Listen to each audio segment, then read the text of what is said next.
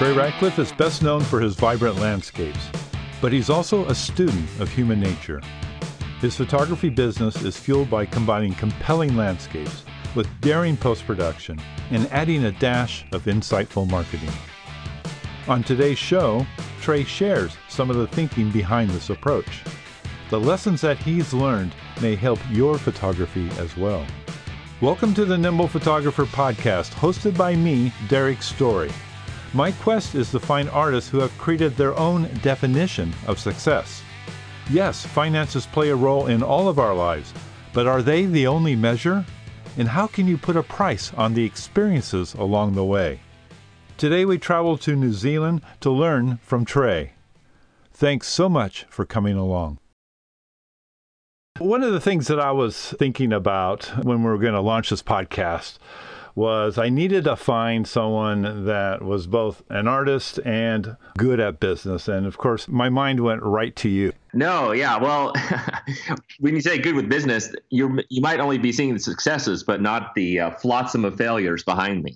Well, exactly. But that's just part of it, isn't it? I mean, I'm not going to tell you what my ratio of success to failure is, but it's always more failures, isn't it? I mean, doesn't it feel that way when you're a creative person? Oh, absolutely. And I'm, completely full of self-doubt all the time. I think it's healthy, actually, to be like 75% confident and 75% full of self-doubt. So that adds up to about 150. So you're kind of right in the middle. But, you have had some success. We can't get away from that. Maybe some other show we'll talk about the failures. That could be a fun show. But today I kind of wanted you to pick a project that you go, hey, this felt good artistically.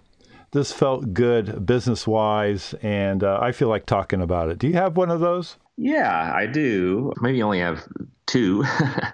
Yeah, we can get together another time and talk about all the failures. I'll just touch on that real briefly, is that our society, schooling and the workplace and everything, they are all built around punishing failure and rewarding success.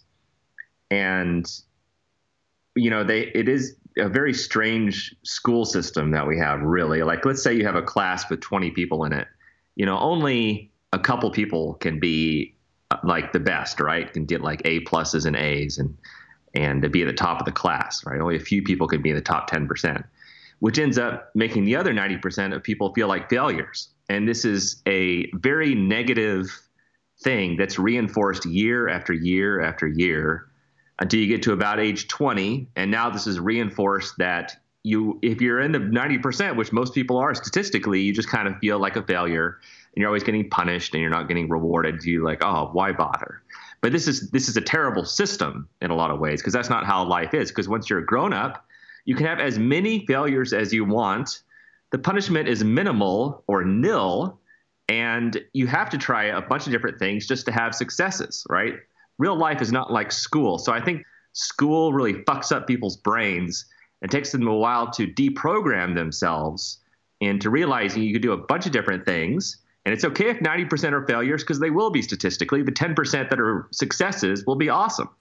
And in fact, to add on to that, those failures are often really great learning experiences. And then ultimately, things we learn from those help us succeed somewhere else. Yeah, absolutely. You can learn a lot from every failure. Sometimes you don't always learn. Sometimes you make the same mistakes a couple times. So that's all right. It's totally fine.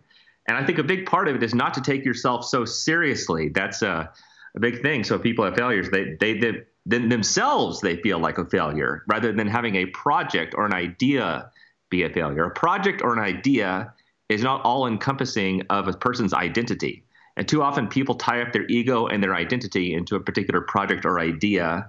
And that's a fallacy from the get-go. It is. I totally agree with that. It's so funny when we talk about things that don't turn out the way we think they will. Every idea that I've had that has failed, when I thought of it and like the first 24 hours I was embracing it, it felt like the best idea in the world. It really did. So it's really hard to tell, I think, sometimes at the very beginning, and you just have to go with it a bit and flesh it out and do your homework and all that kind of stuff, because enthusiasm a lot of times will sort of color our view of, where this thing might go. Yeah, that's true. I'll tell you one good idea is this podcast. And I think it's going to help a lot of people, inspire them, give them confidence. And one of my favorite quotes related to what you just said is from Winston Churchill, who seemed to be just this nonstop quote generator. He said, success is the ability to go from one failure to the next with no loss of enthusiasm. Oh man, I love that. That is so good.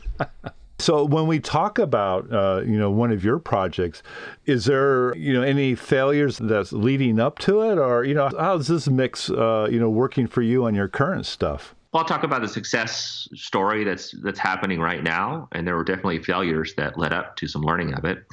And I think probably our biggest success now is the launch of our fine art business.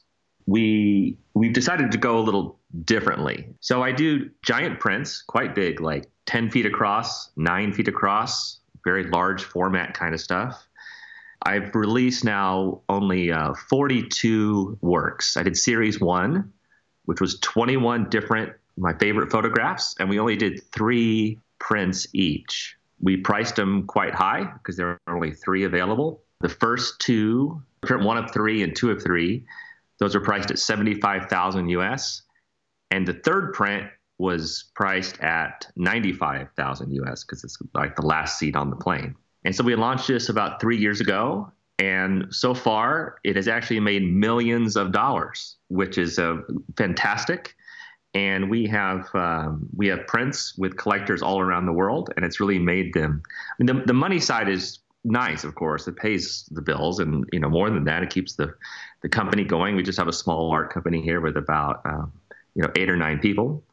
Beyond that, it's really made the collectors very happy. I visited many of their homes, and we have art hangings, and they have their friends over, and people just like to have beautiful, unique things in their homes. And I learned a lot about this from reading this book. It's called, I'm going to get the name wrong, something like the $17 million Stuffed Shark, which is a book about modern contemporary art.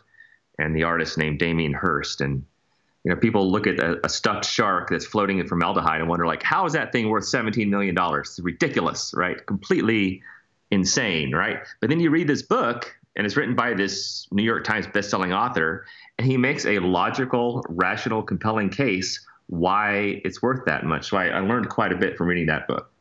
So that's one of the things that led up to this project. Did you have any, stumbles along the way, maybe other projects that kind of led up to this that didn't quite go the way that you want?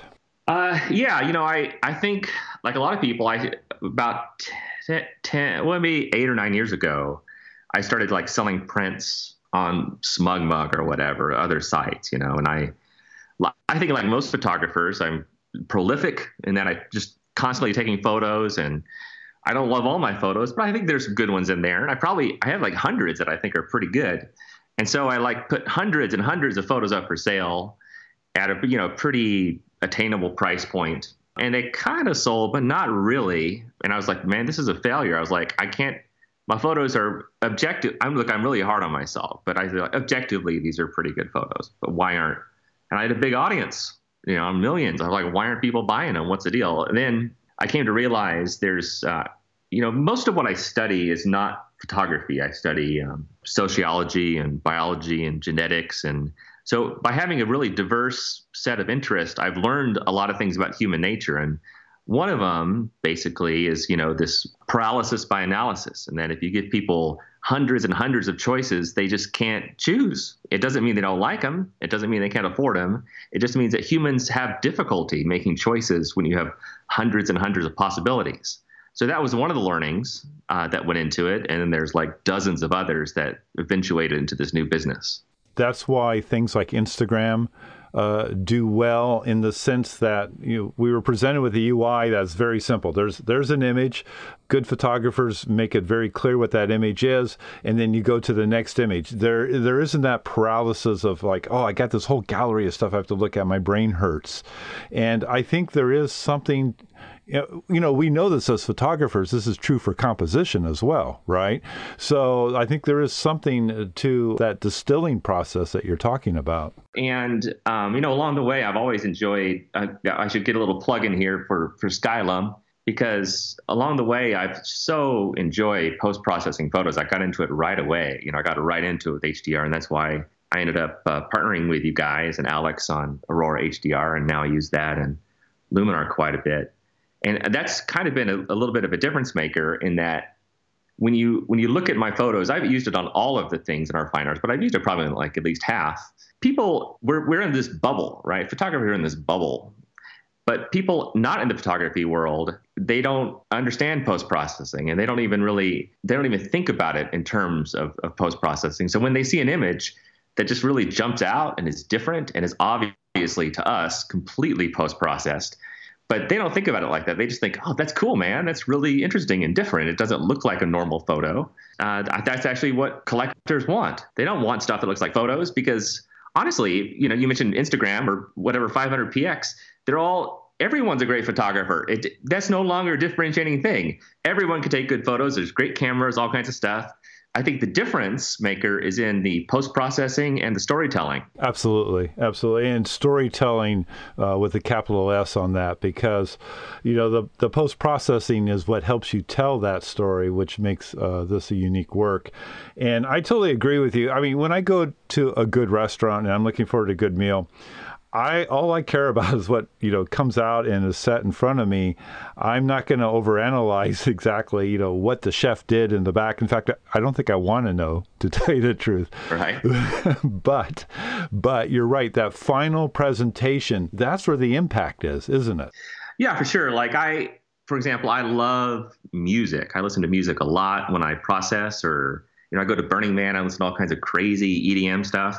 I have no idea how they do that. I know there's a lot of post-processing of audio stuff going on. They use all these crazy tools, and I've kind of watched some videos because I'm interested in it, but that's just a different mindset. So when I just listen to the music and I love it and it makes me feel all groovy, but I'm sure that other EDM people, they listen to this stuff there and they're really analyzing it the whole time. I'm the same way, man. I walk through airports and I look at photos on the wall. I'm like, who approved a budget to buy that horrible photo in this airport? Who is in charge? It's ridiculous. Oh, that's awesome. Hey, what do you think about the idea? Because, one thing about photographers is that we have photographers that are, way over on the fine art side, and then we have photographers that are, let's say, totally focused on making money. Where is that? How does that work? I mean, do you feel like thinking about business compromises the art of photography, or how do you do that balancing act? How does that work for you? There is definitely a violent collision between money and art, for sure. And it's a very delicate thing to balance. I do go by this wonderful adage that I've seen repeated many times. This goes kind of counter to your question in a way. But you should do three things with your life. Do one thing that you love. That's like a hobby that you just can't get enough of. Do one thing that makes you money. And then find one other thing that keeps you healthy and in shape. Okay? Now, there is no law that says all these have to be the same thing. Maybe two can be the same thing. Maybe three can be the same thing. I feel lucky that in my case, all three are the same, because when you're a landscape photographer, you end up hiking around a lot. You carry a lot of junk around. So that kind of keeps me in shape, more or less. I love it. I'm obsessed with it. And then I'm also lucky that it makes money. But these don't all have to be the same thing. And sometimes when you try to cram money into photography, these two things, what you love and how you make money, they can diverge from each other like magnets, right? Like the same poles of magnets. And for example, I know a lot of people that love photography, but a good way to make money, a steady way, is like weddings, right? And anyone that's a decent photographer can also do weddings. And so you just end up either shooting weddings, which you might kind of like, but you don't love. And then so when you're not shooting weddings, you're planning weddings or trying to book more weddings. But that's not really why you love it. So sometimes just trying to shoehorn money into the situation can make you not love the hobby as much as you once did. Also, we also come from a little bit of an older world where you kind of just do one thing with your life, but we're moving into a different world where you can do multiple things with your life. And photographers, on the whole, are very clever, smart, left-brained people. And that means they can use their brain to do many things. They don't have to use their brain to do photography. They can use their brain to do other things that make money.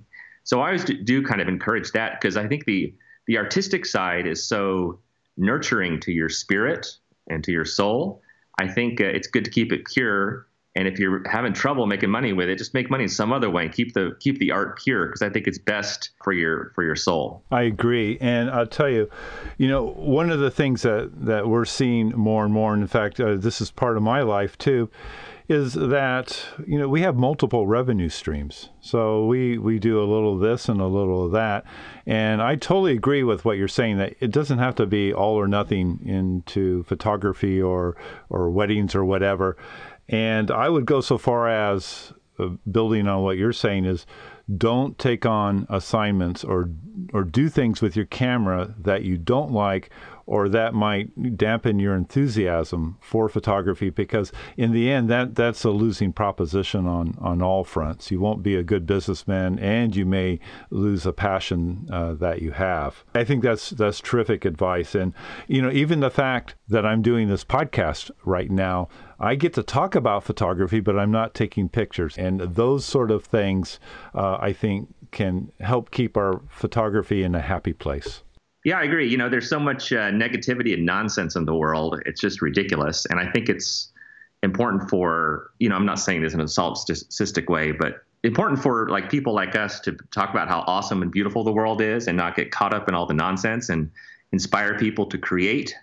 I think it's up to artists and creatives to save the world. I don't think we can count on governments or corporations or whatever. Maybe artists working in coordination with open-minded corporations, we can help spread that word more. But anything that we can do to help people be more mindful and more conscious, this is kind of one of my own personal modus operandi. And I think, honestly, that photography is the best way to be mindful, because when you're, it is difficult to teach meditation and all this sort of thing. But when you're taking a photo or processing a photo on your computer, you're just very present. You're not worried about the future. You're not vexed about the past. You're just being present, and you're creating, and then you're sharing their creations with the world. And the more people that we can encourage to do that, I think the better it is for the whole world. I think that is a perfect landing spot right there. I do. I agree, Trey. Hey, for people that want to find out a little bit more about what you're doing, what's the one spot you'd send them? Where should they go online? They should definitely check out the blog. It's at stuckincustoms.com. Every day I put up a new photo and I tell a little story on there. And also I have a new book coming out pretty soon. It's about loosely about Instagram and what a disaster it is, and the mass delusional behavior we see it creating in society. But it's also about how to stay zen on social media, and just how to keep your mind right while you're engaged with all this nonsense that's happening on the internet. That's cool. What's the name of the book? It's got quite the long title. The title is How to Fake Your Way into Getting Rich on Instagram. And the subtitle is Influencer Fraud, Selfies, Anxiety, Ego, and Mass Delusional Behavior. I cannot wait for that book to come out. It's a real page turner.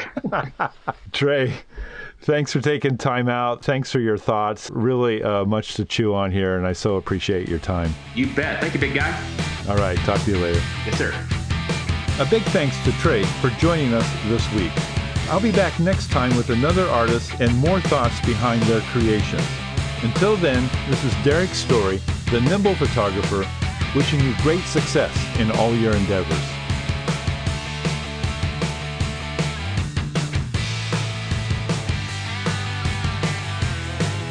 So do something new, guys. Let's mix it up.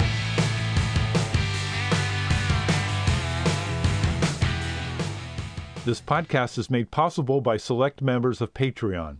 You can learn more and pledge your support for the Digital Story and the Nimble Photographer by visiting www.patreon.com/thedigitalstory. That's www.patreon.com/thedigitalstory.